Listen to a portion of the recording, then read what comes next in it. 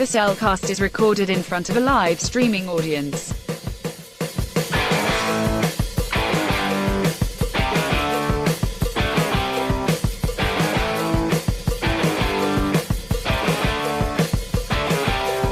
Hello and welcome to another episode of The Cellcast. Plus, joining me today is a man who, well, I was going to make a joke about, the Frankenstein, where embarrassed by his name, but I can't think of a funny way to mispronounce Aaron. Haran, maybe? No, it sounds terrible. That sounds horrible. That sounds horrible. Welcome, Jacob. Why, thank you. Let me introduce our co-host. Oh, a man who loves the sound of a horse whinnying in the morning. Welcome, Drew. Anyway, I can say this much without spoiling anything. If you do not give money to us on Patreon or hang out in our live chat, you just missed what that was a joke reference to. So yeah, this is a live action movie review, a one I've been trying to make you watch for 5 years. Yeah. So you finally did it. I finally found a way to force you to watch this film. It's against my will. It's against my will.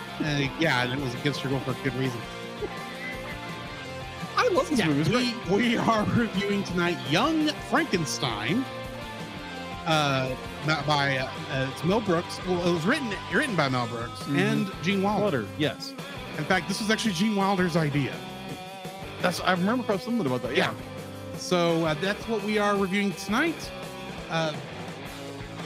Trying to vamp until the music stops. Vamping. Anyway, so yeah, let's just go ahead and jump into our spoiler-free thoughts on this. Yes. Certified fresh and spoiler-free. I cannot tell you how many times I've watched this film. Guys, this was a tradition with me and my dad. We watched this film every year for nearly 20 years. I've seen the film a number of times to the point where the jokes are probably old for me right now. So you're laughing at this because you've never seen it before. Me, I'm like, oh, yeah, I remember that joke. It was funny once. It's funny now. It's just, it's not laugh out loud funny because I know it's coming.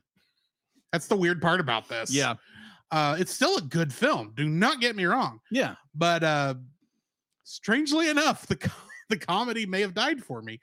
Just because of how many how many repeated viewings I've had of this film. Yeah. You've become so numb to it. There are still some cute things. Yeah. But I've gotten to the point where all the background jokes that you probably missed, I've caught them all. Yeah. So there's nothing more for the film to give me that's new. So you've given up on the film. I didn't give up on the film. This is still going to get a fairly decent rating from me. Oh, yeah. But yeah, I have seen this film a number of times. There is some sexual innuendo in this. A little. More than you think, I think, because I think you might have missed a couple that we'll talk about later. Maybe. If you get a chance to watch it again, just look at the chalkboard and exactly how he's drawing the brain, and you tell me what that looks like. Oh, okay. Just saying. Gotcha. Yeah. So I've seen this a number of times. I do find it funny, but it's gotten a bit old as many times as I've seen it. I probably need a long break or to watch it with somebody who's not seen it in a while. If we'd have had a chance to watch this together, I think we would have both gotten a kick out of it. Oh, yeah. But that's just not how our schedules work. True. So, yeah, this is one of my favorites. Nice. Like I've said before, this is the first time viewing this. I had heard of Young Frankenstein over and over again. I remember watching another Mel Blanc's films, Blazing Saddles, when I was younger. Mel Brooks. That's what I meant to say, of course. Mel Blanc's not in this film. No, he's not. Like, he's not voicing a character at all. No. Nope. No whatsoever. Mel Brooks films, I've seen a few of his, and I instantly like, oh my gosh, these are funny. And my good brother, my podcast buddy, kept like wanting to throttle me. It's like, watch the stupid movie already.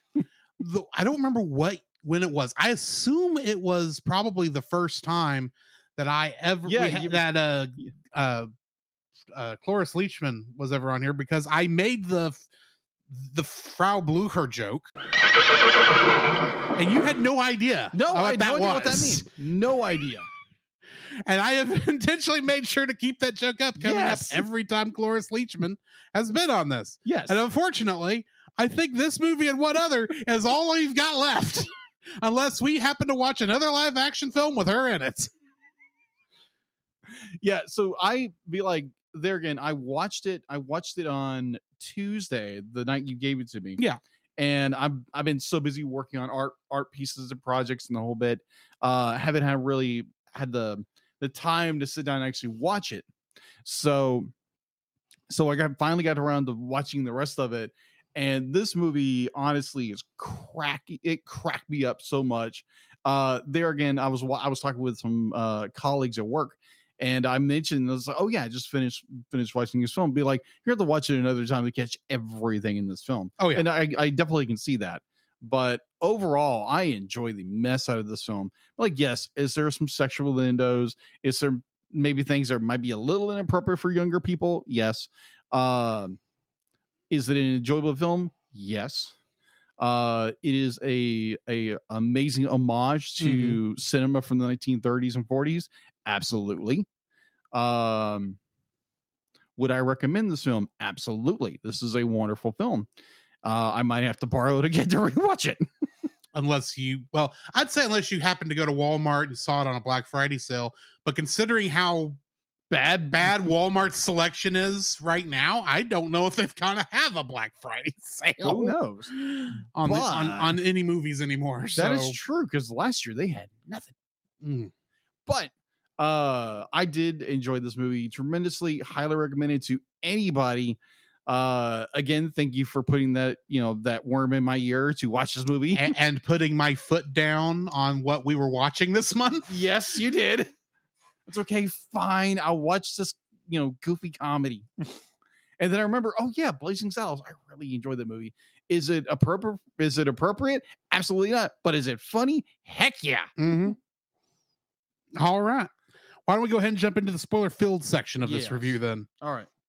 The following is a spoiler-filled review for the film Young Frankenstein. Listener discretion is advised. Young Frankenstein was written and directed by Mel Brooks, who also wrote and directed Robin Hood, Men in Tights, Spaceballs, and of course, as you said, Blazing Saddles. Yes. It was also written by Gene Wilder. It was based on the novel Frankenstein, loosely, by Mary Wollstonecraft Shelley. Although really, I think it's more of a sequel to that story more than anything else.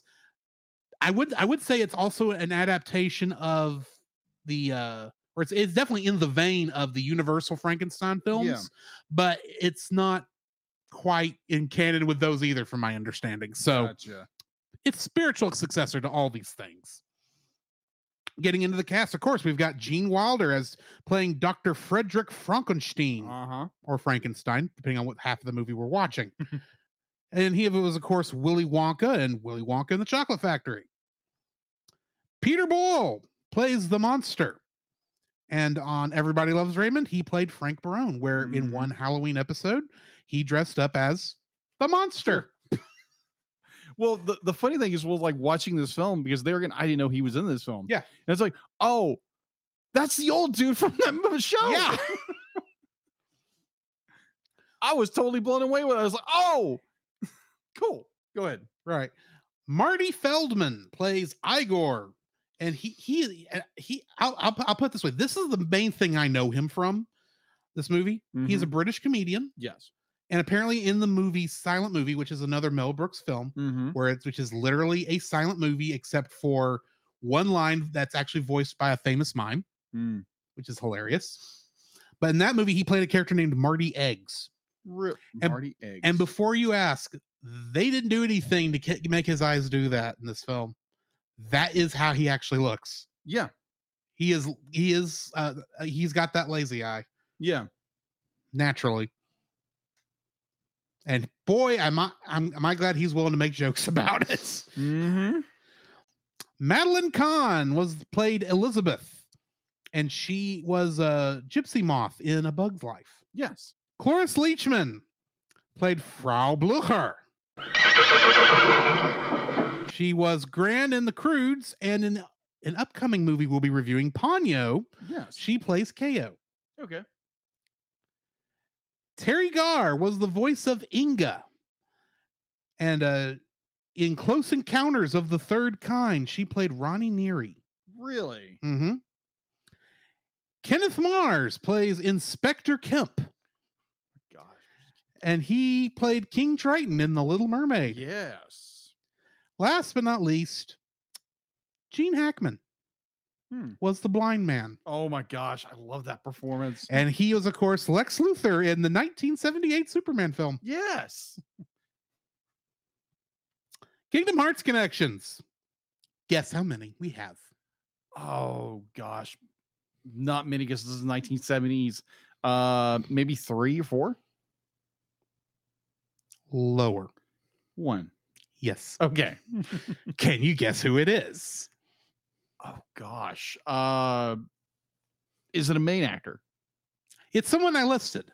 Oh, okay. Let's see. I'll give you this hint. When you were over here watching me play Kingdom Hearts on the streams, what was that, 2-3 years ago? Yeah. You heard him. I heard him. Okay. You heard his performance. Wouldn't have been Gene Wilder. No. Crap. I'm clueless. What is it? I just mentioned what movie he was in that he plays the same role in the game. Oh, really? Yes. I'm sitting there going, how have you not caught this yet? I don't know. I don't remember his name. Sorry. King Triton? Oh. Kenneth Mars? Kenneth Mars. Oh my gosh. Okay, where's that mallet? I knocked myself out. Here, let me help you with that. Man down. Somebody on the Twitch side clip that. I'm done. Bye. All right. That's what I've got for the cast list. What do we have in info and stuff? Oh, my head. All right. So, info and stuff.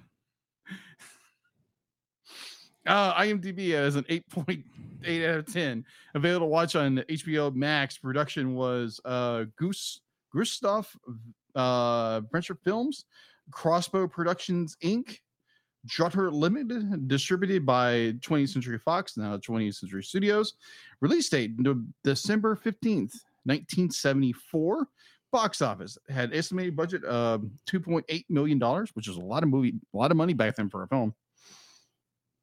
Let's see. US gross, US and Canada gross was $83.7 million, and the same worldwide.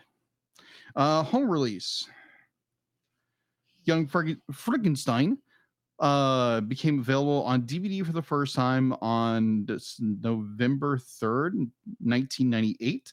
The film was then released on Blu-ray for a second time on September. I was looking at the numbers as a way that makes no sense. For a second time on September 5th, 2006, the film was released again for a third time on DVD on September 9th on 2014 as a 40th anniversary, along with a Blu-ray release. Sequels. There is no sequel, but there is a play. There is a musical. There's a musical, yes.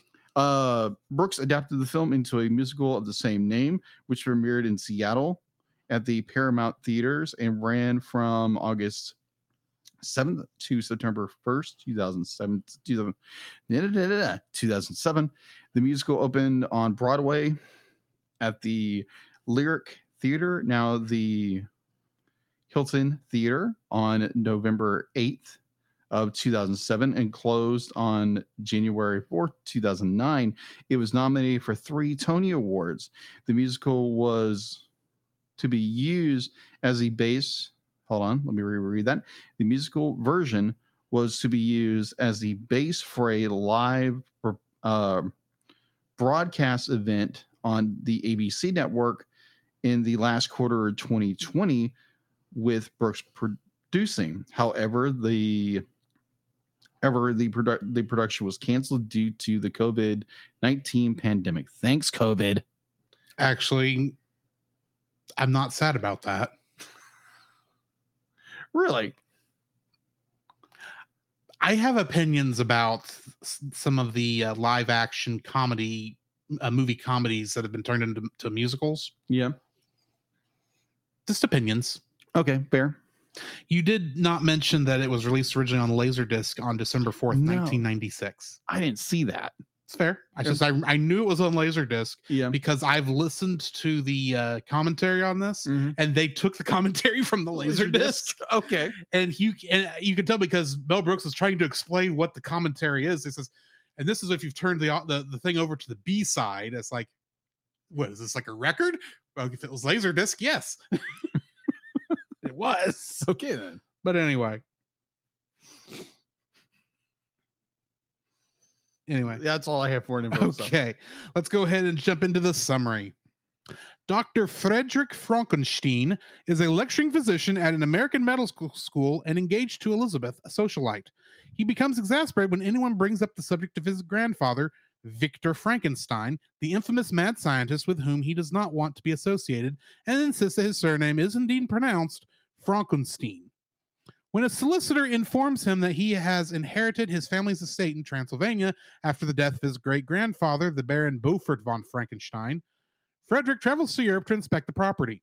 At the Transylvania train station, he is met by a hunchback, bug-eyed servant named Igor, whose own grandfather worked for Victor, and a beautiful young female assistant named Inga. Hearing that the professor pronounces his name Frankenstein, Igor insists that his name is pronounced Igor rather than the traditional Igor. Arriving at the estate, Frederick meets Frau Blücher, the intimidating housekeeper. After discovering the secret entrance to Victor's laboratory and reading his private journals, Frederick decides to resume his grandfather's experiments in reanimating the dead. He and Igor steal the corpse of a recently executed criminal, and Frederick sets to work experimenting on the large corpse. He sends Igor to steal the brain of a deceased scientist and saint, Hans Delbruck. Startled by his own reflection, Igor drops and ruins Delbruck's brain. Taking a second brain labeled abnormal, Igor returns with it, and Frederick transplants it into the corpse, thinking he has transplanted Delbruck's brain. Frederick brings the creature to life with electrical charges during a lightning storm. The creature takes its first steps, but frightened by Igor lighting a match, he attacks Frederick and nearly strangles him before he is sedated. Meanwhile, unaware of the creature's existence, the townspeople gather to discuss their unease at Frederick continuing his grandfather's work. Inspector Kemp, a one-eyed police official with a prosthetic arm whose German accent is so thick that even his own countrymen cannot understand him, proposes to visit the doctor, whereupon he demands assurance that Frankenstein will not create another monster. Returning to the lab, Frederick discovers that Blücher setting the creature free. She reveals the monster's love of violin music and her own romantic relationship with Frederick's grandfather. The creature is enraged by sparks from a thrown switch and escapes the castle. While roaming the countryside, the monster first encounters with a young girl and a blind hermit, referencing 1931's Frankenstein and 1935's Bride of Frankenstein, respectively. Frederick recaptures the monster and locks himself in a room with him. He calms the monster's homicidal tendencies with flattery and promises to guide him to success, embracing his heritage as a Frankenstein. At a theater full of illustrious guests, Frederick shows the creature following simple commands. The demonstration continues with Frederick and the monster both in top hats and tuxedos performing the musical number Putting on the Ritz. A stage light suddenly explodes and frightens the monster, interrupting the performance. The crowd begins to boo and throw vegetables at the monster, who becomes enraged and charges into the crowd, where he is captured and chained by police. Back in the laboratory, Inga attempts to comfort Frederick, and they have a good time on the suspended reanimation table. One of these days, I'll actually remember to read the entire thing before I copy paste it into my notes. That might be a good idea. The monster escapes from prison the same night that Frederick's fiancée, Elizabeth, arrives unexpectedly for a visit. The monster takes her captive as he flees. Elizabeth falls in love with the creature due to his enormous Schwanzstücker, while the townspeople hunt for the monster. Frederick plays the violin to lure the creature back to the castle and recapture him. Just as the Kemp-led mob storms the laboratory, Frankenstein transfers some of his stabilizing intellect to the creature, who reasons with and placates the mob. Elizabeth, with her hair styled after that of the female creature from Bride of Frankenstein, marries the now erudite and sophisticated monster, while Inga, in bed with Frederick, asks what her new husband got in return during the transfer procedure. Frederick growls wordlessly like the monster and embraces Inga, who, as Elizabeth did when abducted by the monster, begins singing the refrain, "Oh, sweet mystery of life, at last I found you." I'm sorry, the minute you started laughing, I had to keep it going up and up and up and up. Oh, man, I love that scene. It's so funny. Getting into the trivia for this. When Mel Brooks was preparing for this film, he discovered that Ken Strackfaden, who made the elaborate electrical machinery for the lab sequences in the Universal Frankenstein films, was still alive and living in the Los Angeles area. Brooks visited Strackfaden and found that he had stored all the equipment in his garage. Brooks made a deal to rent the equipment and gave Strackfaden the screen credit he never received for the original films. Really? Mm-hmm. The shifting hump on Igor's back was an ad-libbed gag. Oh, that's hilarious. Marty Feldman had been surreptitiously shifting the hump back and forth for several days when cast members finally noticed, and then they added it to the script. Perfect. Just perfect. Cloris Leachman improvised the dialogue in which Frau Blucher... Oh, now you can't load the audio! Fine, the joke's dead anyway. Offers Vollmilch and Ovaltine to Dr. Frankenstein. When Gene Wilder leans in to kiss Madeline Kahn goodnight in her bedroom, the last second quip, "no tongues," was ad-libbed by Kahn. I love that line. Gene Hackman ad-libbed the blind man's parting line, "I was going to make espresso." The scene immediately fades to black because the crew erupted into fits of laughter. I wonder why. Hackman was unable to repeat the line without laughing with the rest of the crew, so the first take was used. Hackman was uncredited when the movie was originally released to theaters. Really? Yeah. Gene Hackman learned about the film through his frequent tennis partner, Gene Wilder, and requested a role because he wanted to try comedy. He volunteered to play the blind hermit for free. It was 4 days of shooting for about 4 minutes of running time. Gene Wilder conceived the putting on the Ritz, while Mel Brooks was resistant to it as a mere conceit and felt it would detract from the fidelity of Universal horror films and the rest of the film. Wilder recalls being close to rage and tears and argued for the scene before Brooks stopped him and said, "It's in." When Wilder asked why he had changed his mind, Brooks said that since Wilder had fought for it, then it would be the right thing to do. But it was only when he soon saw the musical number along with a howling audience that Brooks was finally confident about the sequence. Last but not least, the musical cue where Igor calls the castle home would become famous years later once the internet became a thing, because it became used in the internet meme Dramatic Chipmunk Prairie Dog. You know, where the chipmunk turns around and you hear bum bum bum. Yes. That's where this movie is where that audio came from. Really? And that's what I've got for trivia for this film.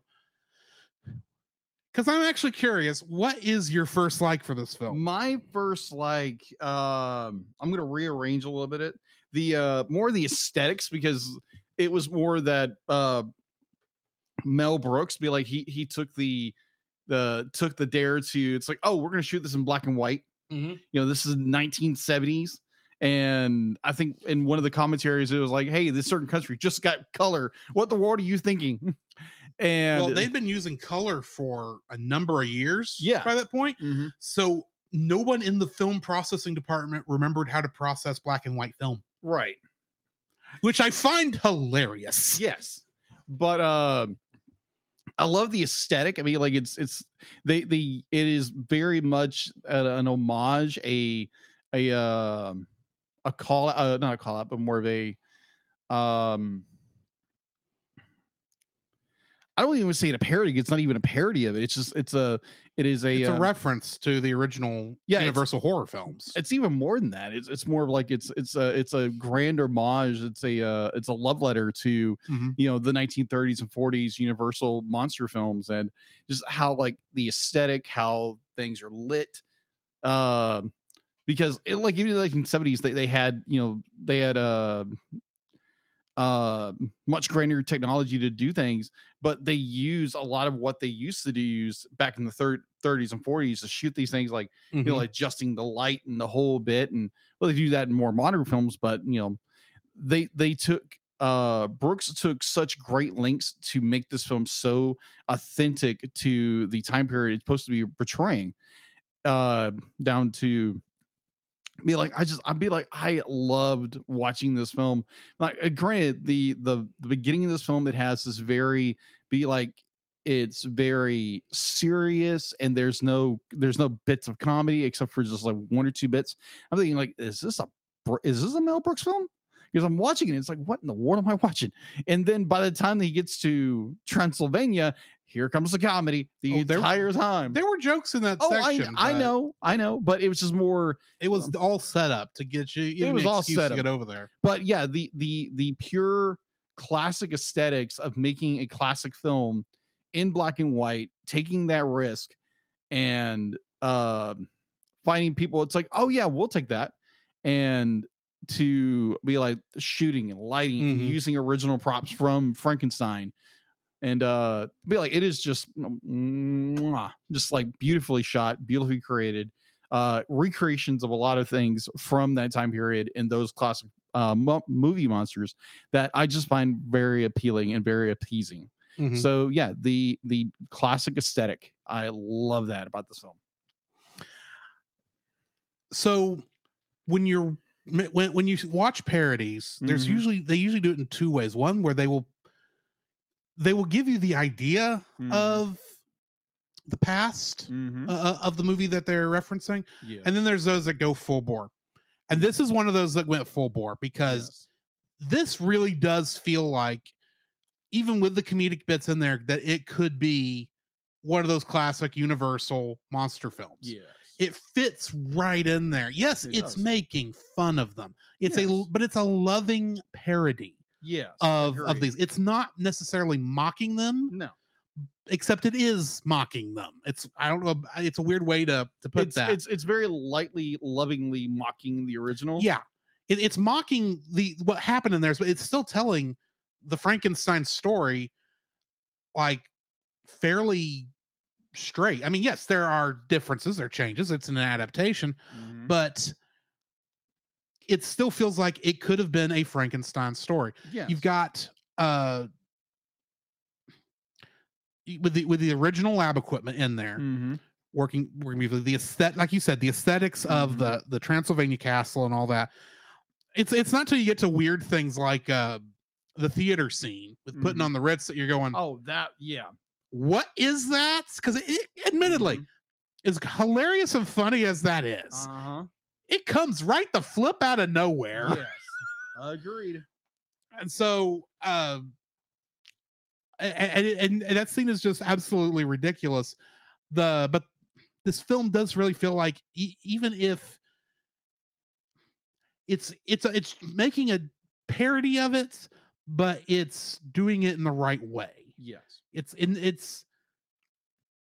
the closest movie I can think that does this with the Universal horror films. Ironically, I think is also a Universal horror film. Yes, but it's Abbott and Costello meet Dracula. Yeah, or it might actually be meets Frankenstein, because it includes Frankenstein, Dracula, and the Wolfman. Yeah, and they're all played by their original Universal actors. But this is the closest I could think of it. Neko in our chat is asking if this is a Frankenstein movie if Monty Python made it. No, because Monty Python and the Holy Grail is literally just, you would never accept that as the actual, as part of the actual Arthurian legend. Yes. This feels like it could be a Frankenstein story. Could. Yeah, I agree. Like it's actually like it could be in the canon. It's not, because it's different, but it feels like it could. Mm-hmm. And there are a couple instances where it's like, okay, why did Elizabeth's hair turn white? Obviously, it's because they're now referencing Bride of Frankenstein. Mm-hmm. But how did it turn white in strips on the way there? Very true. There's little things like that even the Universal monster movies wouldn't have played with, that had given some logical reason. And there are a couple, you can tell that. So I don't know if you looked at the deleted scenes. No, I did not. There's roughly a third of the film on those deleted scenes that was cut out. Really? Yeah. And you can kind of tell when you know when you know that, and when you've seen those deleted scenes, where they might have been, because that seems to be where all the logic jumps seem to hit. But the way they edit around that, you don't notice it if you don't know to look for them. Mm-hmm. And at some point, you just go, okay, yeah, we're just making fun of Frankenstein films. So yeah, there's going to be these kind of little bitty jokes here and there. But this, like I said, what I like about this film is that it feels like it's a Frankenstein film. It's making fun of them, yes, but it feels like a Frankenstein film. Agreed. And honestly, the closest movie I can think of that does this the same is Galaxy Quest. Okay. And I'll be honest, knowing your thoughts on Galaxy Quest, yes, I was actually afraid you weren't going to like this film, because in my mind, it's the same type of film and the same style. And I was afraid this was going to hit that same issue with you. That's all I'm going to say. Fair. So yeah, that's my first like. What's your second like? My second like would be an actor and his character alone. Marty Feldman. Marty Feldman is Igor. Oh my gosh. the first time he pops in the screen, and he runs and he introduces himself to Dr. Frankenstein, Gene Wilder, and it's just like immediately just pop me, like he's got, like, character has your attention in every scene he's in. He is grabbing that scene and owning it every single time, even over Gene Wilder in some cases. Oh yeah, because Gene Wilder, an amazing comedic actor in his own right, but Marty Friedman as Marty Feldman. Just like every scene, be like he popped, like the scene that comes to mind is where he is. Be like they are being drawn into the secret door where the laboratory is, and be like, oh, the head that's been here for 5 years, 2 years, 3 years, and it's 5 years dead, 3 years dead, 1 year dead, 4 months dead, freshly dead. Hey, ain't got nobody and nobody cares for me. I love it. Igor Frodrick. Just genius. Be like, there again, I had never heard of this actor before. Before this film. This was the main thing I knew him from. Exactly. I have only caught I've seen him in that silent film, because that was one I was curious of. But if you have Disney Plus, go to the Muppet Show. The final episode is the one he's the guest star on, and it is hilarious. Oh, okay. It's also the one they had to edit the most out of, because they had to edit the entire last song out because it was all Sesame Street, and they don't own the rights to Sesame Street. Oh my gosh. But yeah, Marty Feldman just like stole, grabbed every kind of adjective word of action, like just describes his character, his like the way, like when Frankenstein's fiance showed up. Oh my gosh, I was laughing my sticky head off. Every single scene he's in, like he is giving 100% of a amazing British comedic actor, and it's like, oh my gosh, where is this bit? Like, I've never heard of the actor. Be like, I'd seen pictures from this film. I didn't know who this guy was. I was like, man, this looks a little weird. But it's like watching the film and understanding like who the actor is like, oh my gosh, this is amazing. So yeah, Igor is my second. Like, I loved this actor. I loved his performance. I thought he stole every single scene he was in, including topping Gene Wilder of all people. Well, the thing is, Gene Wilder in this has to play the straight man to everything. Yes. The man who is Willy Wonka has to be a straight man. Yeah. To every joke in this film. Oh yeah. Yes, he gets some great some great jokes, but you're going up against Marty Feldman for one thing as Igor and so many of the others. And that's the thing I actually leads right into my second like for this film. Okay. The cast. Oh yeah. Every single person in here is on point. Gene Wilder plays the doctor so well. One of my favorite jokes from him is when it's in the very beginning, the part you said that didn't have as many jokes. And he's explaining to the student why he's doesn't care about his grandfather's work. Yeah. He even goes, my grandfather's work was doo-doo.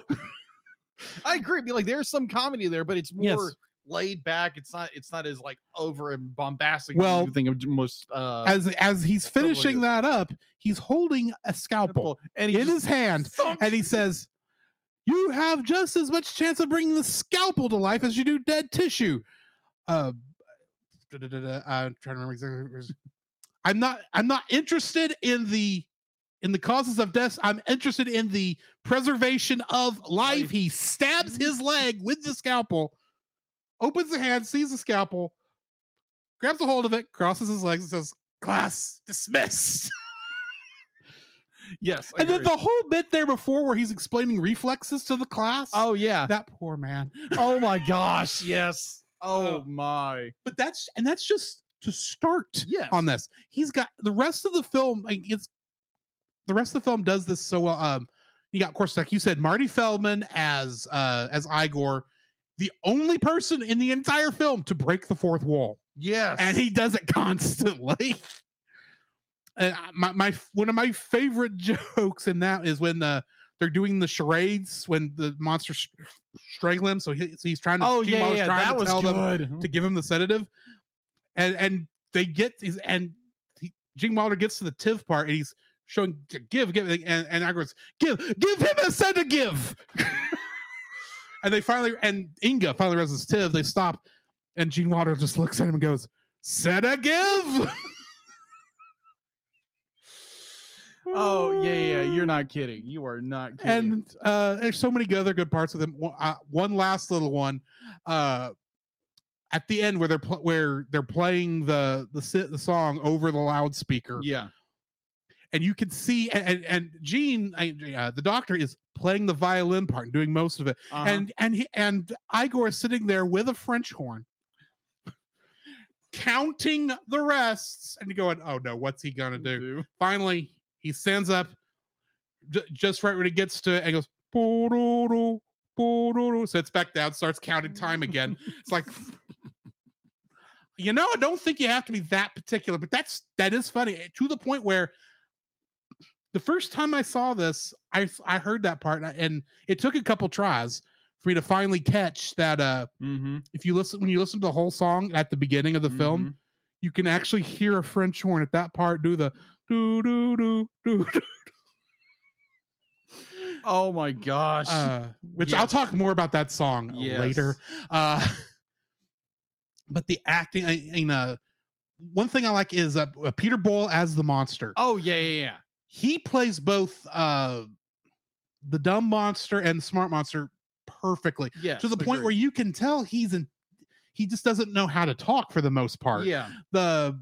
I think that Peter Boyle is is the only other person to ever break the fourth wall, and it's that look when Gene Hackman smashes his goblet with the brandy, and he just goes,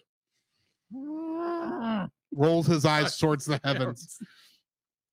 And Oh, that whole bit is hilarious. Of course, Oh Gene my Hackman's God. comedy in that is great because It's he has to great. carry the dialogue through that entire scene. Yes. And then, of course, Inga, um, Madeline Kahn as Blucher, and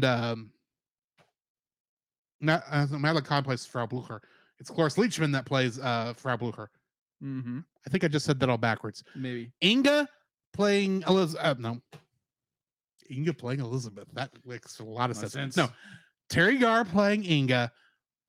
Elizabeth being played by Madeline Kahn, Mm-hmm. and Cloris Leachman playing Frau Blucher. All do their stuff excellently. But then we have to talk about Kenny Mars. This character, Inspector Kemp, is in one of my favorite characters in this entire film. Guys, he's got a wooden leg, a wooden arm, a eye patch over one of his eyes, and wearing on top of that eye patch, he has a monocle. Great. So freaking great. He has an accent. His accent is so thick, no one can understand him half the time. And he's got some of the greatest lines in this whole thing. I don't know when we're gonna give you. Okay, y'all know I'm on an audio drama called Gospel by Gaslight. Mm-hmm. Spoiler alert: my character, Dr. Verboten, I based his voice off of Kenny Mars in this film. That's genius. Because it just fits. So I've got it dialed back a little because his thickness is a little too thick for what we're doing. But it started there. So like literally when I'm trying to get into the voice, I have to go, we must confirm the fact that he is indeed following in his grandfather's footsteps. What? Following in his grandfather's footsteps. Oh! Stop. And that's how I have to get into that voice when I get ready to record that. And because he's so funny. The scene where they're playing darts. Yes. I don't know how this missed my trivia for one thing. Yeah. But the time that he throws it and you hear the cat go, wow! Oh, yeah. Hey, the cat is Mel Brooks. That is the only. Mel Brooks is always in one of his films. This is the only part he is in this film. He's the cat. And he's the cat. And it's just like, we needed a joke. I did it on. I thought of it while we were doing that, and he recorded it. But the funny part of that is, the doctor's turned around. The inspector goes over and gets all the darts off the board, walks back, quietly turns around, pops all of the darts into the dartboard at one spot, comes back. I don't know what he's doing to fire them with his prosthetic wooden arm. This goes, and the doctor turns around just in time, assumably to not see the last dart fly through the air. And he goes, "Nice grouping." And then when he leaves and he's going out to the car, and there's far more darts in that car that Gene threw. Far more darts in that car than Gene threw. Oh my gosh. It's like, wow, this must not have been a good game at all. To quote our chat, be like, he must have used the force. Maybe, but it was funny.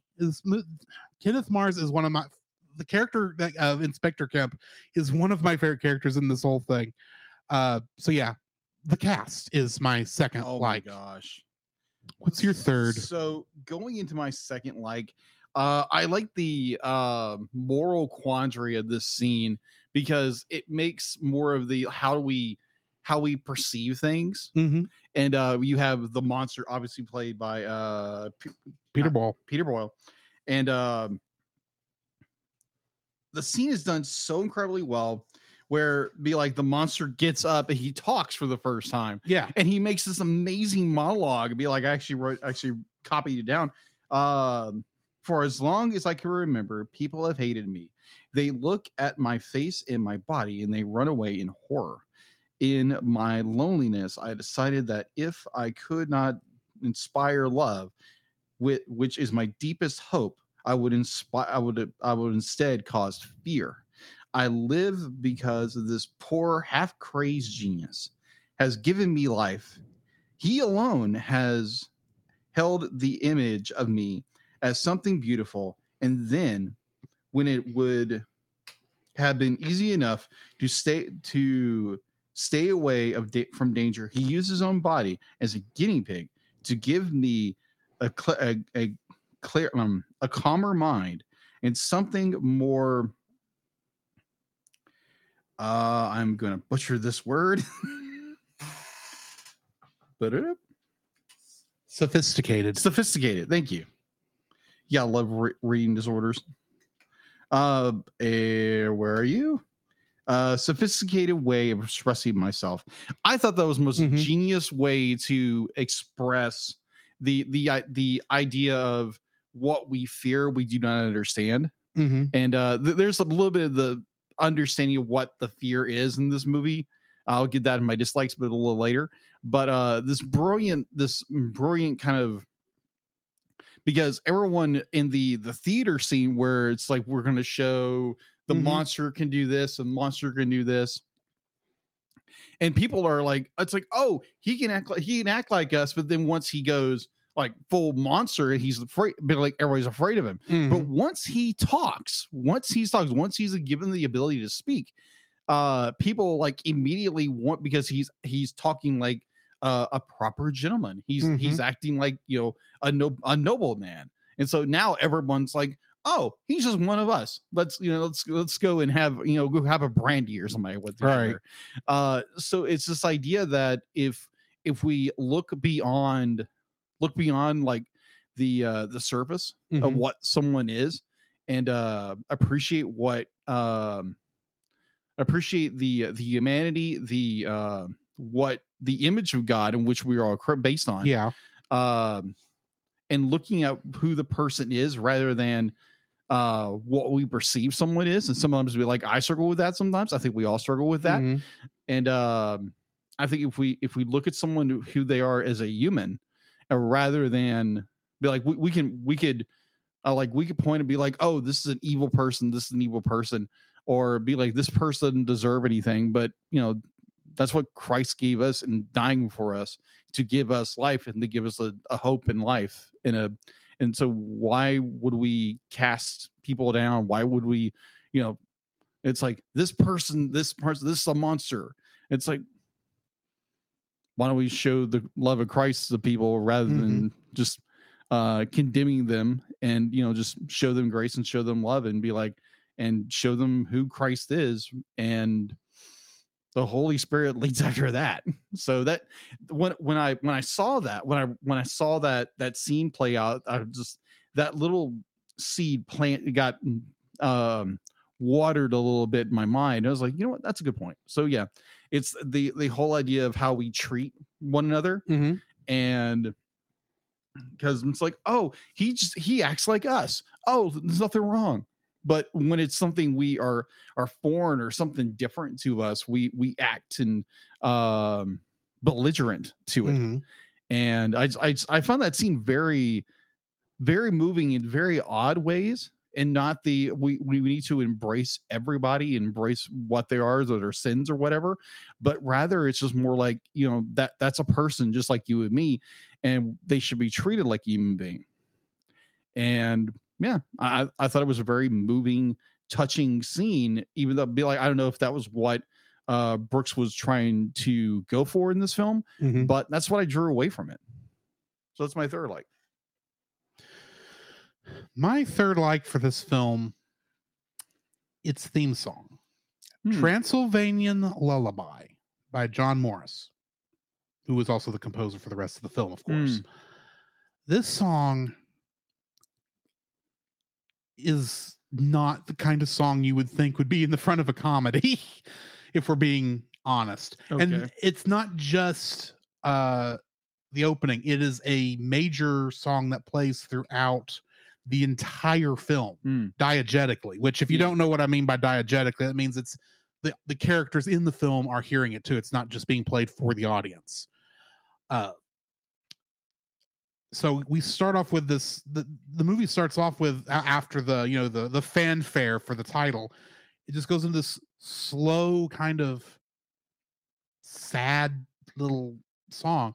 Mhm. Dee, dee, dee, dee, dee, dee, dee, dee, dee, dee, dee, dee, dee. And it's, if you played that in like to someone and told them this is from a movie, but I'm not telling you what, they would never think it was a comedy. No. It sounds like it's a song that would play before a tragedy, Mm. which of course comedies are just tragedy plus time. Mm-hmm. But in general is what they say. Yeah. But the song is so beautiful, and it's one of the songs I went out of my way to find and put on my phone because I find the song that very, very beautiful. It's kind of it's got a dark gothic feel, you know, and it just sounds like it's sad, and yet you could fall asleep to it because it's a lullaby. Oh, okay. But how it plays throughout the movie, with it being the song that was designed to calm the monster, and how it somehow spoke to not just the monster, but to the doctor as well. Oh, okay. And how apparently it's like in their soul to the point where it pulls them. The fact that it makes the monster calm down enough and give him enough calmness that it's like in that first scene where he see him reacting to it, it looks like he's trying to capture butterflies. Yeah. He's just like grabbing it's that kind of a piece. And it's like, wow. And it pulls him from, well, and at the very end, it pulls him from Elizabeth, you know, out in the middle of the woods, but it pulls him away from her. Yeah.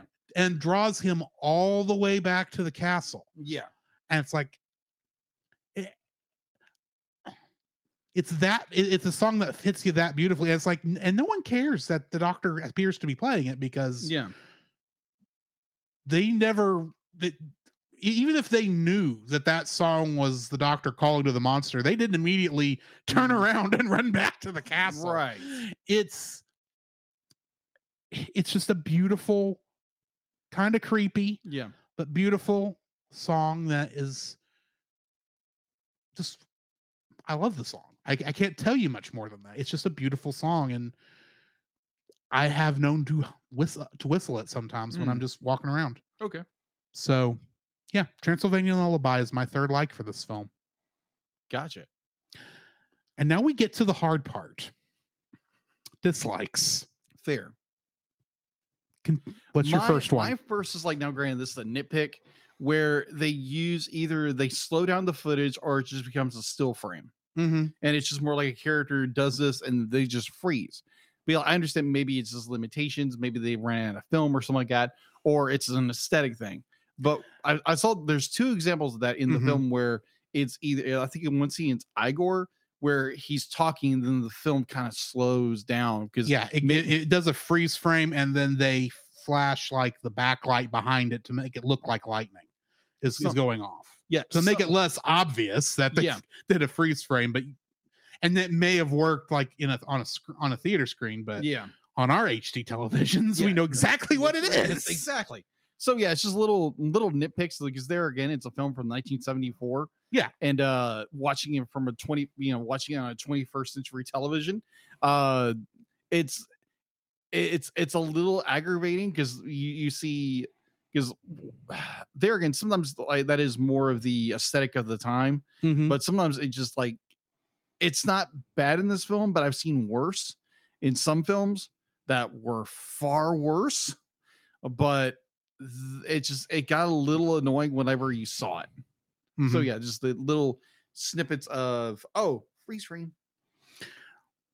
I'm gonna jump on that probably for my first dislike here, and I know why in a lot of cases they had to do it, and that's because they were cracking each other up on set. Yeah, and so in a lot of cases, either they didn't, like for instance with the Igor one, I guarantee you they zoomed in and did not hold on him long enough. Yeah. They did not realize this till they were in the editing room. Yeah.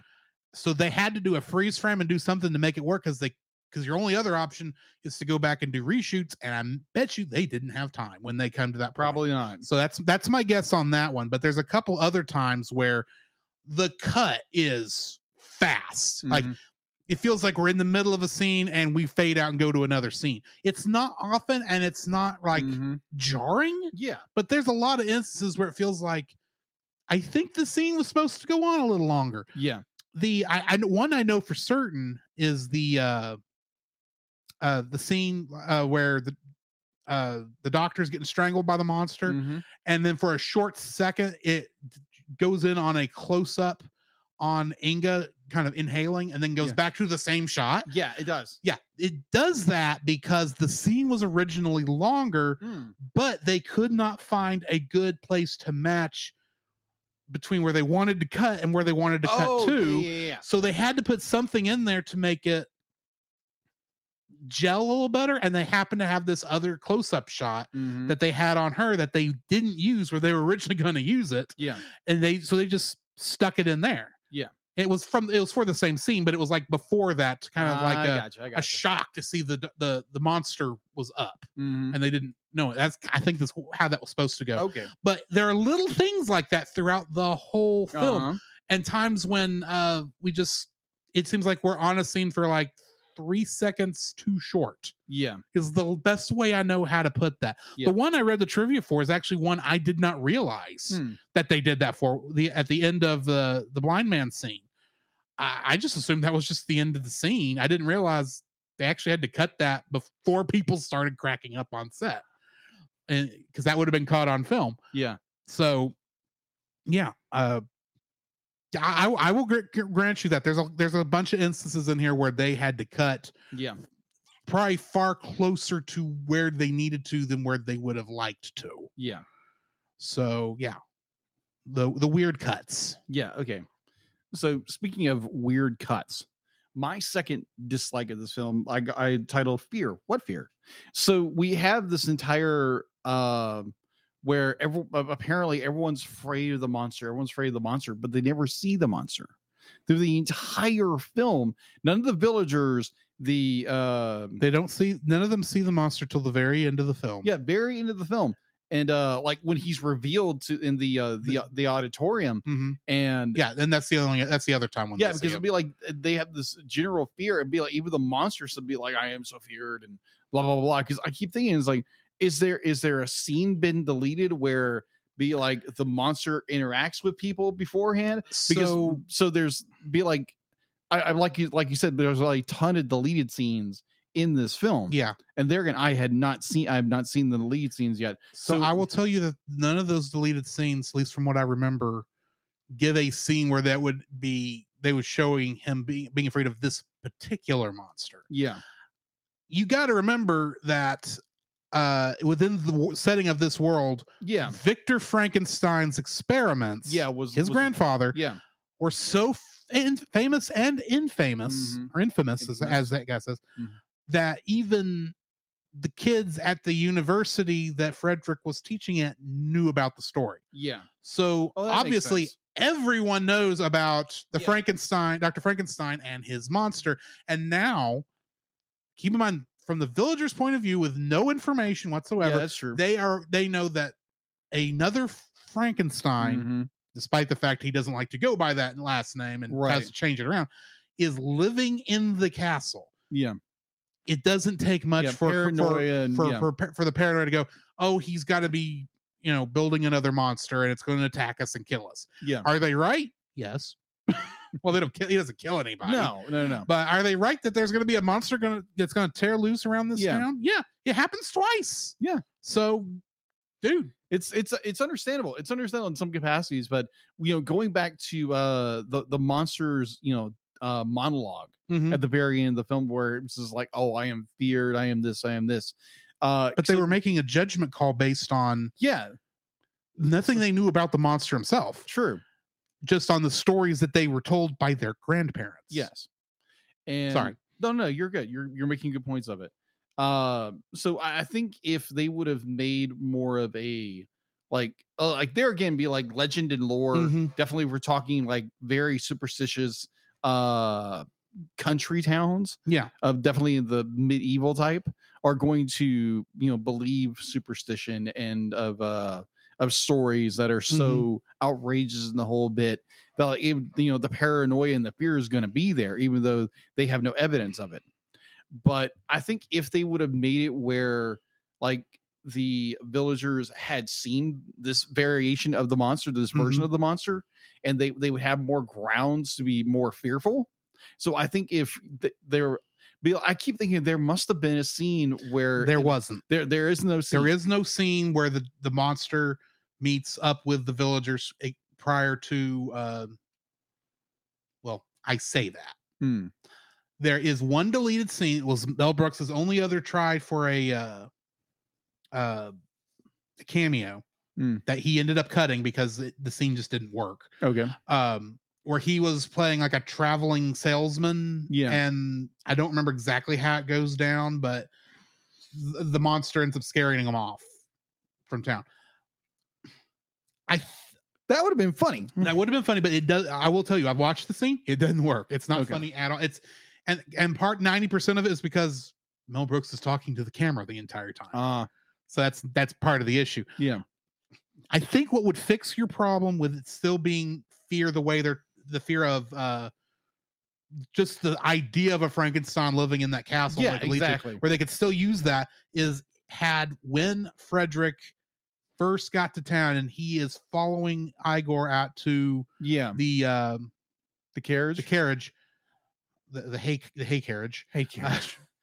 If there had been like one or two other people like on the platform, like they're picking up and they run away when they see Frederick because they realize, oh, that must be the mad doctor. Or here's another idea. Yeah. Bring in Inspector Kemp early. Have him be there and give a warning about don't continue your grandfather's work or whatever. Yeah. Or that would have worked because it's going to spook the people of the town and they're going to be spooked anyway. That would give you enough ideas like, okay, the town is spooked at the guy. Yeah. Because that's the other thing is that Frederick does not deal with any of the townspeople either. True. Throughout the whole film. True. So, yeah. Yeah. So I just like good points, very good points and all.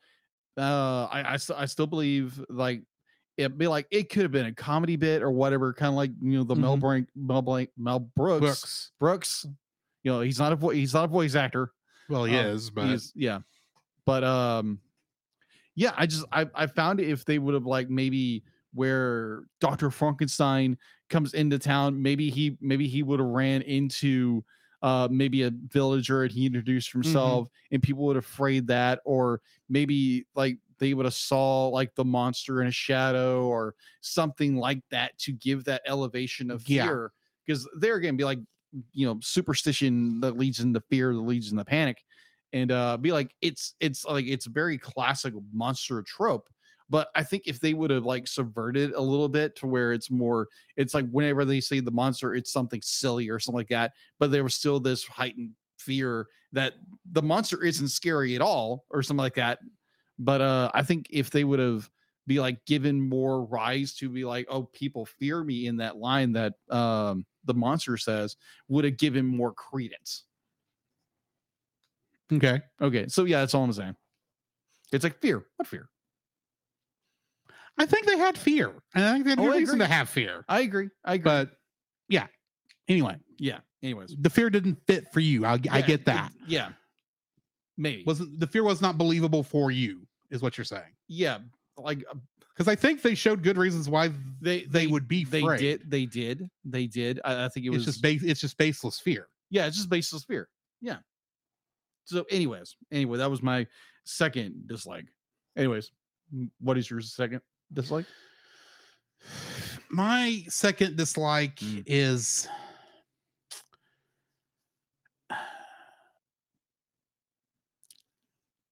this is hard for me to come up with a lot of this because part of the issue here is, and I think you'll understand where I'm coming from for this. I've seen this film a number of times. Okay. So a lot of things just don't bug me like they might be bugging you. Okay. But the other thing is like almost every issue I could maybe bring up with this is very easy to go, but that's part of the joke. That's part of the parody. That's part of the aesthetic of it. Yeah, granted, you have those things with the really weird cuts earlier, and that would have been a legitimate problem even in the 30s with the original monster films. But it's hard to come up with other little things. There was one little nitpick I do have, and so the candles throughout this film, most of them are not real candles. They're like there are wax cylinders with a little gas pipe coming up that's putting out just enough of a flame, but it's something where in a hurry they can shut the whole thing off. And if there's an emergency like on the set or a fire catches up, they can shut everything off. And that's fine. So even when Frau Blucher turns around holding that unlit, obviously unlit candelabra, turns around and says, "Stay close to the candles. The stairs can be treacherous."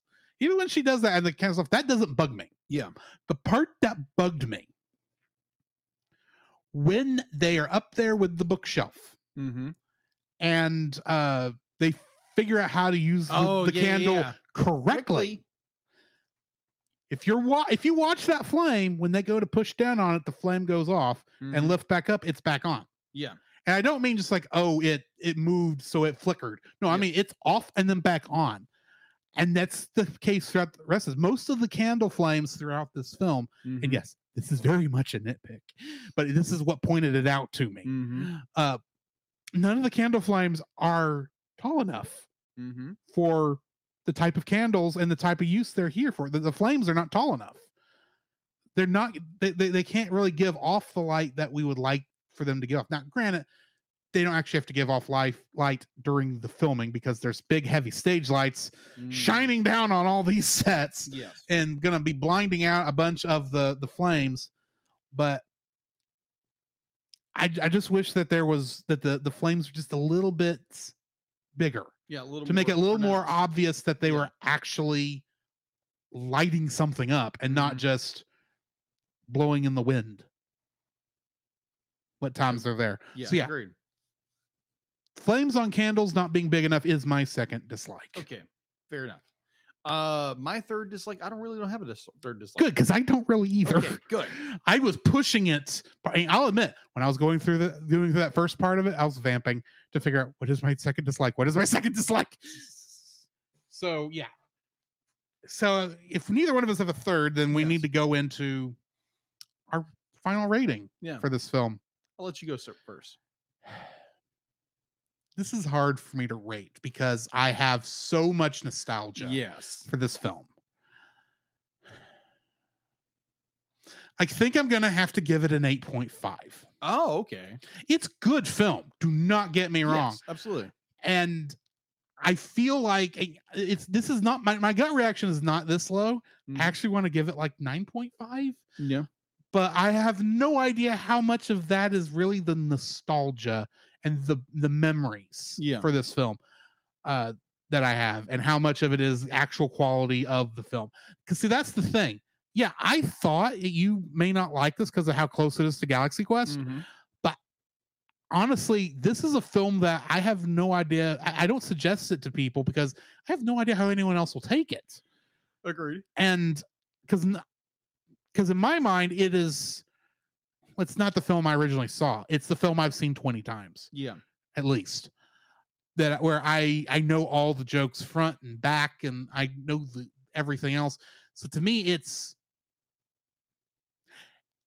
I hate to say what I'm docking this film for the most is the fact that it doesn't hold up on the 20th rewatch. Okay. Because that's not fair to any film. I agree.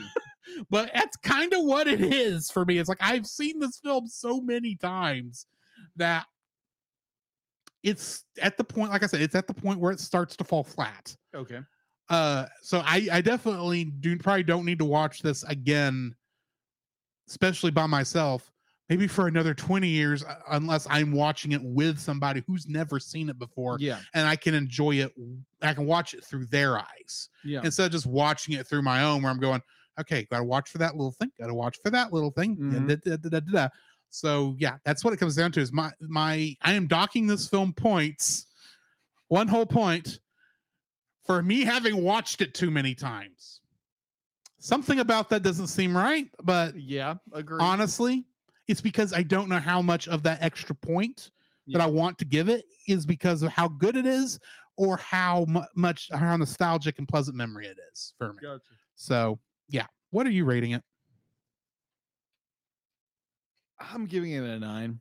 Okay. I thoroughly enjoyed this movie. It has little like odd editing cuts Mhm. that just like, okay, that made that scene a little bit awkward, but it does have the, you know, odd sexual innuendo here and there, but you know, that's what be like, you know, it's there. So like, unless you want to cut around it, you know, don't do that because it's, you know, it's a freaking masterpiece of a film. Yeah. I would agree in that. Uh, I enjoyed it. There again, my first time watching it. My boss actually, when I told him, be like, "Hey, I watched Young Frankenstein for the first time." It's like, yeah, go back and, you know, just go back and rewatch it like 3 or 4 times. Oh yeah. Be like, you'll get more of those jokes this time. It's okay. So I will definitely do that. Would I recommend it? Yes, maybe not for younger audiences, Mhm. but this is an amazing, wonderful film that I think most people would enjoy. Maybe it's not their cup of tea of comedy, which for me, I think any Mel Brooks film I have seen so far, I've thoroughly enjoyed. There hasn't been a Mel Brooks film I haven't disliked so far. So there might be one out there. I don't know yet. Until I watch it, we'll see. But I will give this a solid 9. It is a wonderful film.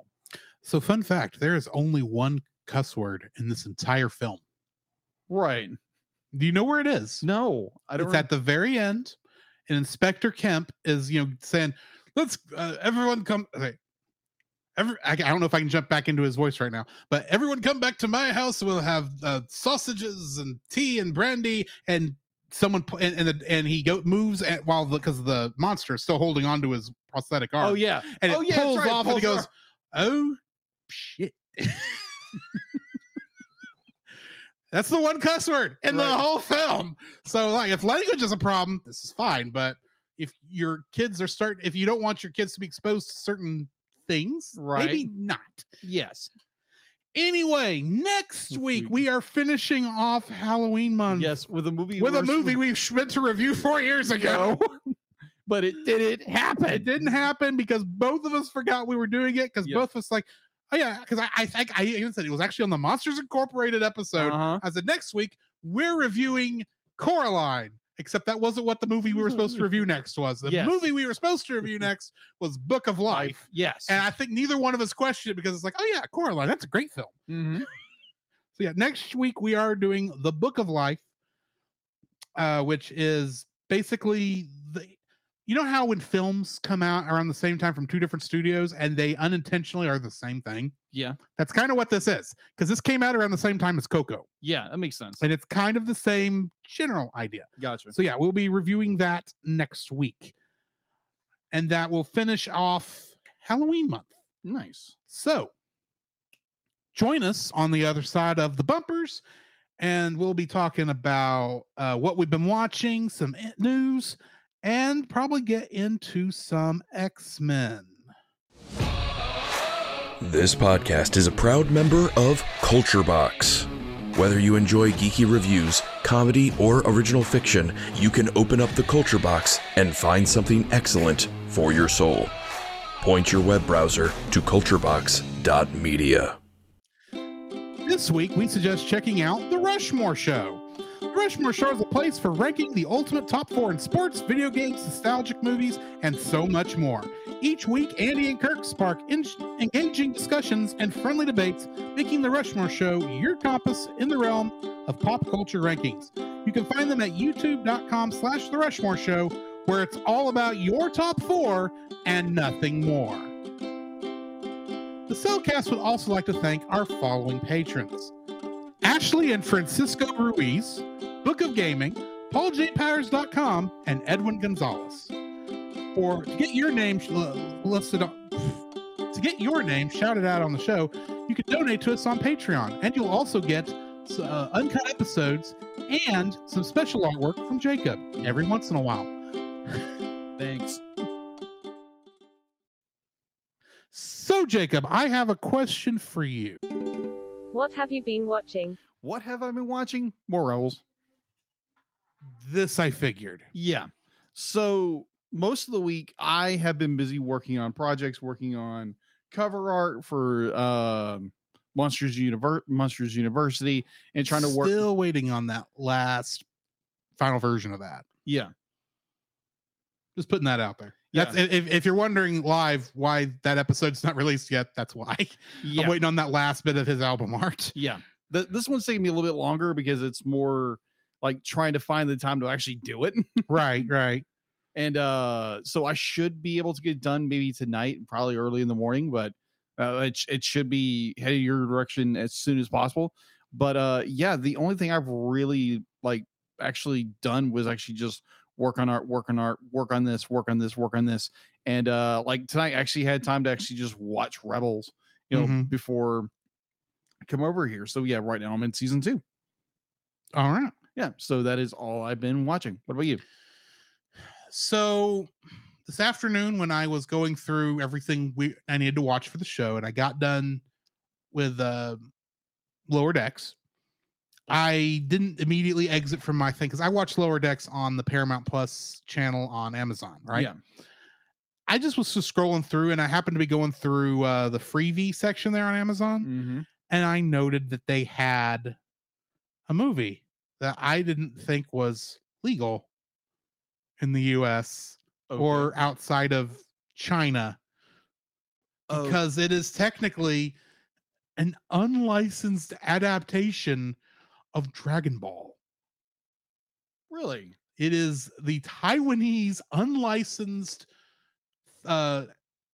film Dragon Ball The Magic Begins. And it is literally an adaptation of Curse of the Blood Rubies. Really? Yes. Wow. And it was made in the 90s, and they changed all the characters' names so that legally they were not, I guess they were trying to, it makes sense. You're trying to not be the film, but still be the film. They changed the name of the Dragon Balls, despite the fact the name of the movie is still called Dragon Ball. They're Dragon Pearls. They're Dragon Pearls. Yes. And it's not actually a bad film. Okay. I mean, 9/10 of it is like, if you've seen Curse of the Blood Rubies, Yeah. you've seen this film, except this is in live action, and it's a Chinese martial arts film, but with animation to handle any of the more cartoonish parts. Right. I say it that way because there is. Okay, first off, I want to say that when I started the film, yes, the title screen on Amazon said Dragon Ball: The Magic Begins, but the title screen translated the title as Dragon Ball Ultimate Edition. Ultimate Edition. And I got the feeling while watching it, this is not the cut that came out in 1991 of this film. Somebody went in and edited in new CGI. Okay. And by new, I mean as cheap as you can make it.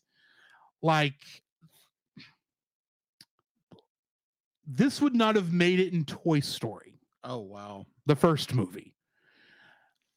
And it was a lot of it was made as slapdash and as fast as possible. Yeah. So the film starts off, the title sequence with all the character names and such, or the actors' credits and directors and all that, the opening credits. And it shows it's obviously supposed to be Shenron, of course, using his Chinese name, Shenlong, which is the actual name of the dragon Shenron is based off of. But he's got these big bugged out eyes, like humanoid eyes on the front of his head, not where the eyes are on the dragon, like here in front. Well, you remember Wish Dragon? Yeah. Where the eyes are on him. Okay. except the rest of his body is painfully obviously trying to mimic Akira Toriyama's Shenron. Jeez. And he's gold. Gold. And I don't mean he's got golden scales when there's like well designed. No, one shade of gold across the whole thing, except for his eyes, which are white olives with a black core. Wow. I'm going, and the thing is, I watched this and going, I'm not because the thing was, this movie came out in 91. Yeah. And I'm looking at it and going, I don't think CG was even have been that good in 1991, where it might have shown up in China. And then there's these spaceships that show up from time to time that also look way too good for 1991 animation. Yeah. And they're obviously CG. Mm-hmm. So it's like, think somebody must have remastered this, and that's why it says Ultimate Edition. Maybe. But they really shouldn't have. There's one scene between the fight between Not Goku and Not Yamcha. Okay. Which I don't remember what Not Goku's name was in this, but Not Yamcha was Westwood. Okay. Westwood. And they're doing this big fight scene in because you remember Curse of the Blood Rubies and the ruins there. Yeah. Where right after they meet Oolong, which in this is Pigsy. Which admittedly that makes sense considering the character he's based off of in Journey to the West. A lot of times his name translates into English as Pigsy. So I must not have thought the fight went on long enough, because at one point they do this punch where like Not Goku is punching and Not Yamcha catches it with his hand, and they show this kind of shockwave. Yeah. And all of a sudden they're in a PS1 game.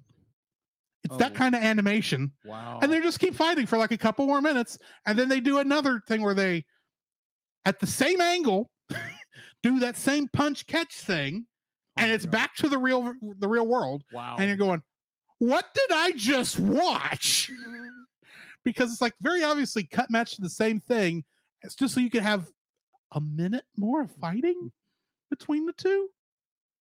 Huh? It was goofy. I can imagine. So stinking goofy. And yet it was better than Dragon Ball Evolution. That makes sense. That makes sense. I need to get Nate to review this film on Film Vaults. But yeah, I watched that. Of course, I watched X-Men and Lower Decks, and of course, Young Frankenstein. And I guess I really didn't get a chance to watch much more than that. So yeah, because I've been playing a lot of 14. So Jacob, what do we have in the news? The Cellcast News with your host Jacob Heron.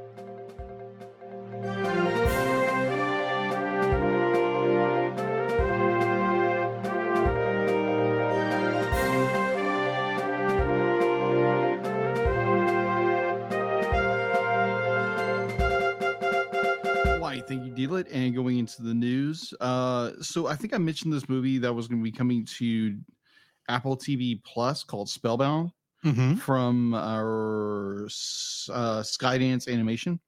Well, apparently that has all changed now. So in the upcoming animated feature Spellbound will be enchanting audiences on Netflix, as Apple has opted to end the partnership with Skydance Animation. The film has been slated to premiere on Apple TV Plus in 2024. However, both partners reportedly agreed that it was not the best fit for the Apple original film slate. Variety reported that Skydance Animation, run by John Lasseter and with President Holly Edwards, will now exclusively release its animated movies directly to Netflix in an arrangement that will span multiple years, with the studio expecting slates also moving exclusively to the streaming platform. Other bit of news, let's go back to the actual site I actually use for, which is animationmagazine.net. If anyone wants to go to that, you can go check it out. Let's see. One of the most year's hottest movies, animated or otherwise, Sony Pictures Animation Spider-Man Across Spider-Verse is ready to roll onto Netflix following its $690 million box office. The visual stunning sequel will be available in the United States starting October 21st. Excellent. With additional countries and territories to be announced. Let's see. Yes. So yes, this will be coming to Netflix. So if you have not seen it yet, it'll be available on Netflix by the end of this month. So going into a little bit more news.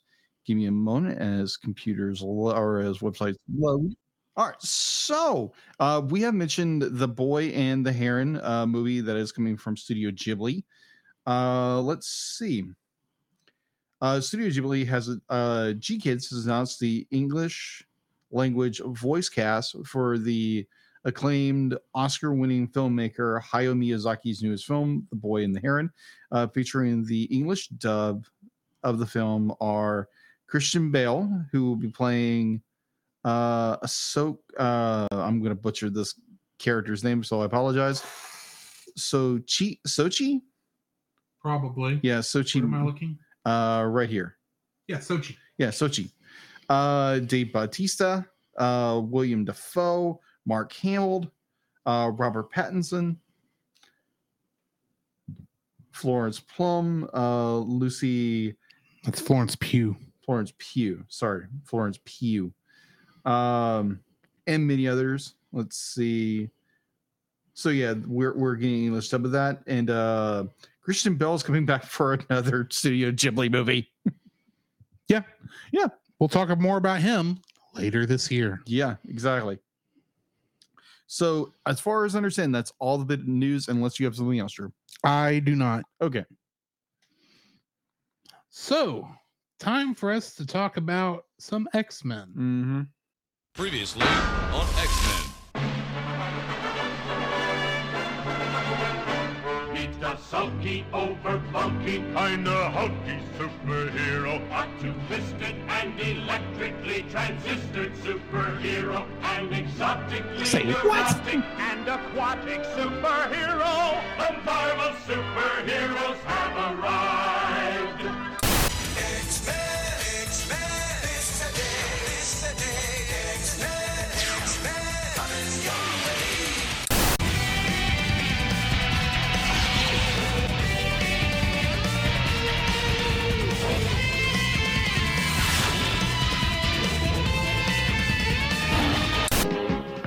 Spider-Man and his amazing friends, Iceman and Firestar.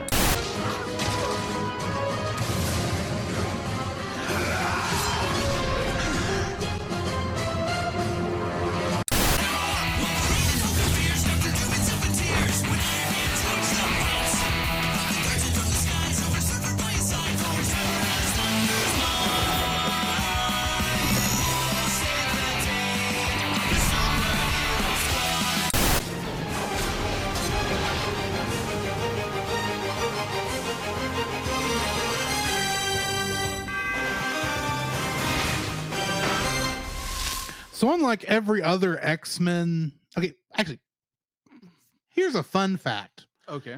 Getting information, news, trivia, all this kind of stuff for our X-Men the Animated Series coverage has not been the easiest thing to do. Fair.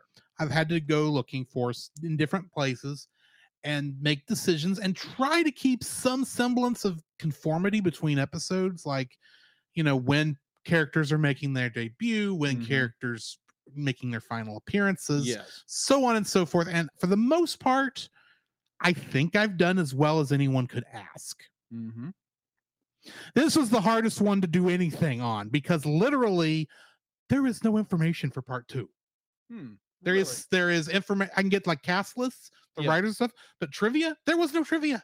No matter where I looked, there was nothing on part 2. So if this is short, that's why. Fair. X-Men the Animated Series, Stormfront, Parts 1 and 2, which first aired on November 2nd, 1996 and November 9th, 1996. Mm-hmm. Directed by Larry Houston and Fred Miller, surprise, surprise, Mm-hmm. and written by Mirth J. Callow and Brooks Watchell, respectively. Yes. In this episode, the alien Archon comes to Earth and begs Storm to return with him to his planet to save it from meteorological chaos, which threatens his people. In the second episode, spectacular preparation for Storm's wedding to Archon proceed quickly. Okay. Guest cast for this includes Tony Daniels as Archon. That's And it. that's it. Okay. Granted, there are more people who spoke in this, Yeah. but this is the only name I could find. Wow. Okay. And of course, this is the debut of Archon, ruler of Polmachus or Polmachokus, however you say the name of this stupid planet that I'll never have to say again after this episode. Because it's never brought up again. Never going to be brought back up again. I haven't even seen the rest of the series, and I know it's never going to be brought back up again. The X-Men not featured in this episode are Jean Grey, Rogue, and Gambit. Mm-hmm. And also, we do not get to hear from... I am Magneto, master of magnet. You know, when we finally get to Evangelion, Yeah. it's going to be sad not to be able to play that sound clip anymore. Because it went from being, okay, that's funny, to, okay, Drew, you could probably stop any episode now, to, I kind of like it now. It's becoming something. It's okay. When is he going to play that? Yeah. And the thing is, once we finish graduation day, I won't play it again. Unless we do Pride of the X-Men. It will get played during Pride of the X-Men, because we Yes. are doing Pride of the X-Men. Yes. But after that, unless we do X-Men 97, Yeah. Which will probably come up. We'll probably do we'll it. have to talk about it at least at some point, because Yeah. I'm sure both of us are going to watch it. Of course. But it's going to have the same issue that Lower Decks has for us now. Mhm. So, either way, what are your thoughts on this episode? My thoughts on Stormfront's parts 1 and 2. Thank goodness we did not have to find out here again about Storm's claustrophobia. In fact, every location on the planet photosynthesis, or whatever the name of that planet is, was so big, there's no way that she could get claustrophobic. So this line from a very famous animated movie now popped into my head watching this movie, and I'm probably gonna misquote you. You can't fall in love with someone on the same day. I thought the same thing, especially since at one point I think it's no, Professor X says into the unknown. Yes. At one point, and then somewhere else I quoted something else from Frozen completely unintentionally. Of course, because this came out in 96. Yeah. So I'm going, how did that happen? Oh my gosh, but it's like that's the first thing I kept thinking, because like in the first part, it's like, you know, she gets pulled into the portal by, you know, our abductor is like, you must come with me, and blah blah blah blah. Be like, she's literally abducted against her will, but she's doing it willingly somehow, and she's leaving breadcrumbs. She was abducted against her will. Yes, but when she got there and he finally explained himself, or explained his story, his story, she accepted it. It's like, okay, yeah, I can help, because just from what she's seeing, the people are in trouble. We got to stop it. She even points out what I thought was, okay, I'm going to let you finish, but I got to get this off my chest. Okay. The minute the word ozone popped up in this episode, ozone, okay, I thought, oh no, this is going to be the Save the Earth episode. That's what the meaning of this thing. Somehow this machine that he's doing is, because I already could tell it was going to be the center of the problems with the weather, and that she was going to have to work around. I was like, she's going to say some point where it's like, that was the source of all the problems. If you want to take care of your planet, Archon, you should not try to dig holes in it or something. So some make some reference to us putting a hole in the ozone layer. Yeah. That is where this felt like it was going Yeah. for But three quarters of both episodes. And then it was like, no, what this episode is about is slavery is bad and you should feel bad. And he lied to Storm. Pretty much. He even at one point said, now that the ecological tempest, that the eco tempest is taken care of. I'm like, it is going to be that. No, it's not that at all. God, I thought you were going to preach to me, show. So you wanted me to preach to, but I was expecting to be preached to, so I would have something more to complain about. Oh my gosh. So the scene that got me, that didn't get me, but it's just like, what in the world are you guys doing? You're supposed to be her friend, supposed to be her family. So when our main baddie of the show has convinced Storm or Aurora that it's like, oh, be like, oh, you're my love, you're my sweet, and the whole bit. I'm like, it's like, okay, Storm is a very intelligent character, a very intelligent woman, and she's falling for this guy, like, head over heels. But it makes sense why she fell for the guy. Yeah. Because let's face it, when she was a child, after she was both black and white in Abu Dhabi, got to point that out. That animation era is still hilarious to me. It is. But when she was a child, until Professor X got to her, she was worshipped as a goddess. Yeah, agreed. That's gonna do something to you psychologically. Yeah, Wolverine pointed that out. Yeah, and Wolverine pointed that out. And honestly, as Empress of this planet, it was feeding into that. Yeah, agreed. Until she finally realized what the crap was going on. Yeah. So I get it. I get it. Yeah. So the part where she's convincing her friends, except Logan, because Logan is like, yeah, something doesn't smell right about this. But her friends are like, oh, this is the most amazing. Jean, or like Jubilee's like, oh yeah, I'm totally in with this. And then you have Hank, who is more like, oh, I'm going to support my friend no matter what. Be like, knowing something might be up with this. And then Scott is just like, it's like, well, be like, as long as he makes you happy. I'm like, you're not being a friend here. You know something's up. Like, like you have a family member who's doing something probably shouldn't be doing, but you let her do it anyway. What is wrong with you? I sound like Nate for some reason. Ratmaster activated. You're welcome, Nate. Oh my gosh, but like the plot of, oh, it's not what you think, and it's just like, no, Shirley Temple, Sherlock.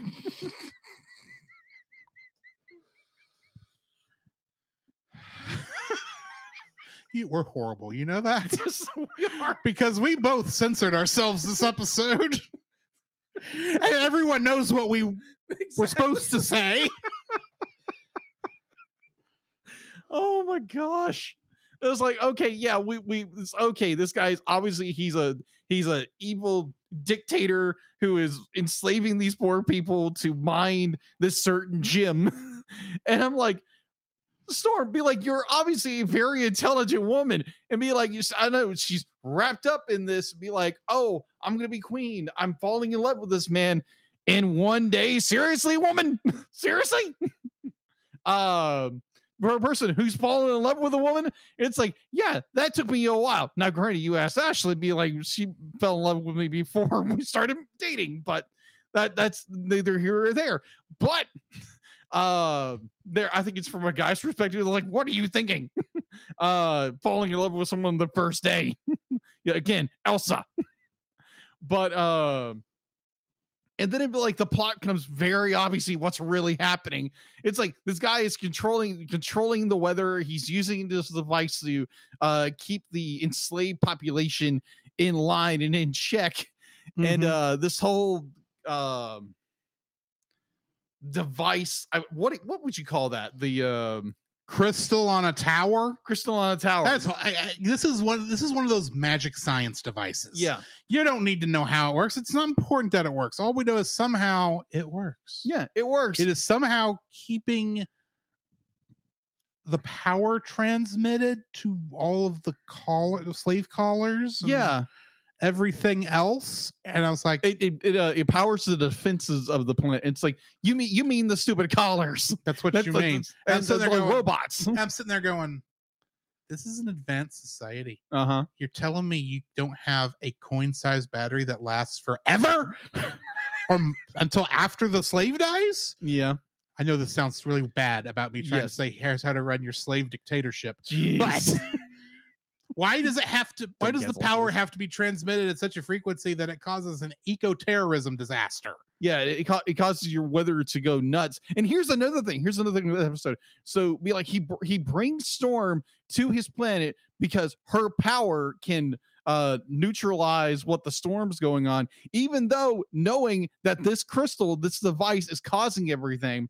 So you have throughout the entire first part of the episode, or part one at least, where it's emphasized that Storm has to be focused, and a lot of throughout the episodes of X-Men the animated series, where Storm has to be focused on something in order to maintain clarity and make sure everything doesn't go wrong. Somehow she's able to get this to a point after she drops it for a short minute. Yeah, she's able to get to a point where it will stabilize. Yeah, and she's having normal episode. Conversations. She's not like meditating and like doesn't blow her concentration. And there's so many other points in this where be like she's talking with Jubilee and like something's going wrong. It'd be like, wouldn't that be the point where the storm would come back? But it never does. So it's like a plot point that came in and they dropped it. Yeah. So it's just like, okay, why don't you make it where be like Storm does this and it makes more sense, because then you just drop the initial genesis into the story by your second episode. Let's be perfectly honest. The writing is not in this episode. No, it's not. This is the worst written episode of the series so far. It's a written two-part of the episode. I suspect, I haven't looked through the rest of the episodes yet. I suspect season 5 does not have the same writers that seasons 1 through 4 had. Probably not. But I would say the plot point of where they discover like, oh, it's slavery. Oh, it's just be like, and how our main baddie just refuses to like even acknowledge a slave's life. I enjoy that to where Aurora, am I saying that right? Aurora is like giving him the advice to be like, hey, all life matters. This kind of be like, I enjoyed that part. There's parts where Wolverine is like, I know something's wrong, and everybody starts to discover the truth of what's behind this. And the line where Wolverine is like, it's like, yeah, I don't think that's a school bus going somewhere. I love that line because I think still the animation in this looks really good. It's maybe they're not off model, they look good. It's animated well. There were a couple instances where in the old animation style you would not have seen the eyes disappear at the angle that they were at. In this instance, they would turn just a little bit and go, oh, I see Storm's eye socket, but not her eye. Yes. That's not creepy at all. No, of course not. Granted, yes, the animation, it does feel cheaper here because it does feel like they're not moving as much. Agreed. As they were before. And granted, but I think it's more borderline. Jim Lee's art style was always hard to animate. Of course. For this show. So what we were getting in seasons 1 through 4 was still amazing animation for what it was. Agreed. Here they are taking it cheaper with being, a little more stationary. Yeah. When stuff's going on. But I still think the art looks better. It's just not, the art is not animated as well. Agreed. Yeah. Fun note. If they would have gotten a 6th season, they would have changed the animation style over and switched from a Jim Lee style to a Joe Madureira style. which Joe Manero was a very famous comic book artist in the 90s who did X-Men, whom is one of my favorite artists of all time. And I would have been like, yes, please. I would have watched it in a heartbeat. But yeah, we are getting a 6th season. It's just season 1 of X-Men 97. Yeah. And they are sticking with pretty much the Jim Lee art style. Kind of. It's a much newer it's based on it, but it's obviously been worked. It's been vectorized. Yeah. Because it's going to be vector animation. Yeah, but overall, I'll be like, I have problems with this story. And it's just like, okay, yeah, we understand what you're going through. It's a good message of be like, hey, you don't enslave people for your own benefit. But we had that episode in season 1 on the episode called Slave Island. Yeah. Which also involved Storm and claustrophobia. Yeah. Thankfully, we didn't have claustrophobia in this episode. It's like the one bright spot of this. It's like we got a Storm focused episode, which admittedly we have not had since season 1. Yeah, where season 1 went crazy with it. Yeah. So it's nice to have a story. Okay, yes. Well, she was involved in Have Yourself a Morlock Little Christmas. Yes, she was. She was a major character in that. But this is like the first one where it's actually focused on her. Yeah. As just a regular character and haven't heard dealing with this. And it's like the first time that's not like saying you don't have the claustrophobia. You don't have the flashback to her as a child. Yeah.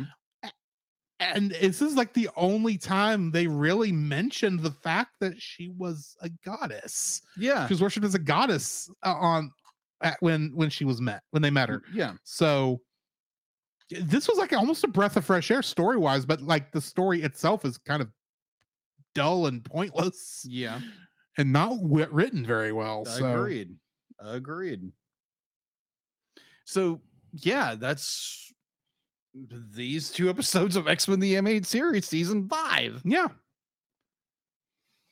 So next week we are back to 2 one-part episodes. In fact, if I remember correctly, I'm going to double check this. I don't believe we have any more 2-part. Yeah, we do not have any more 2-part episodes of X-Men the Animated Series for the rest of the run. Except Pride of the X-Men, I don't remember how long it is. It's like 30 minutes. Okay, so that's just one episode. 25 minutes. Yeah. So next week, we are going to be looking at The Fifth Horseman and Jubilee's Fairy Tale Theater. Oh, gosh. I know nothing about that episode, but its name. And I'm still looking going, I've seen this episode of Power Rangers. Because I just suspect it's going to be that episode of season 2 where they end up in the fairy book. I just know it. We'll find out. Of course, we're reviewing that with the book on our Book of Life episode. So join us for that. You got anything else before we head out of here? I'm looking forward to seeing where this ends because I remember this season fairly well.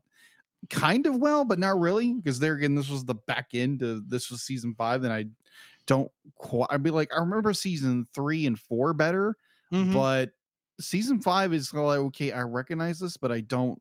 It's not a total recall of everything, but yeah, I'm looking to see where this ends and how bad the animation gets by the end of it. It will be interesting. Yes, it will be. So join us next week for those things. In the meantime, this has been Drew. This is Jacob. And we'll catch you in the next frame. D-Let! You can follow Jacob on his Facebook at Jacob B. Heron. His Facebook page, Jacob's Daily Art Corner, where he tries to draw each and every day. His Instagram at Jacob B. Heron. His Twitter at Jacob Heron. And his Letterboxd at Jacob Heron. You can find Drew on Facebook at Drew Dodgen. His Facebook page Drew's Photo Bin to see his photography. His Letterboxd page at GGeorge759. His Twitter at GGeorge759. And Instagram at Drew Dodgen. You can like us on Facebook at the Cellcast Podcast. On Twitch at the Cellcast Gaming. On YouTube at Cellcast. On Twitter at cast_cell. The Cellcast can be found at Apple Podcasts, Google Play Podcasts, Stitcher, Spotify, or anywhere else fine podcasts are downloaded from. Please rate and review us where you found us, and also on Podchaser. Email us at thecellcastpodcast@gmail.com. The Cellcast is a proud member of both the Pop Americana and Culture Box media networks. For more information, please see the link in the description. Our theme song is Drop and Roll by Silent Partner. And remember, that's Cell with a single L.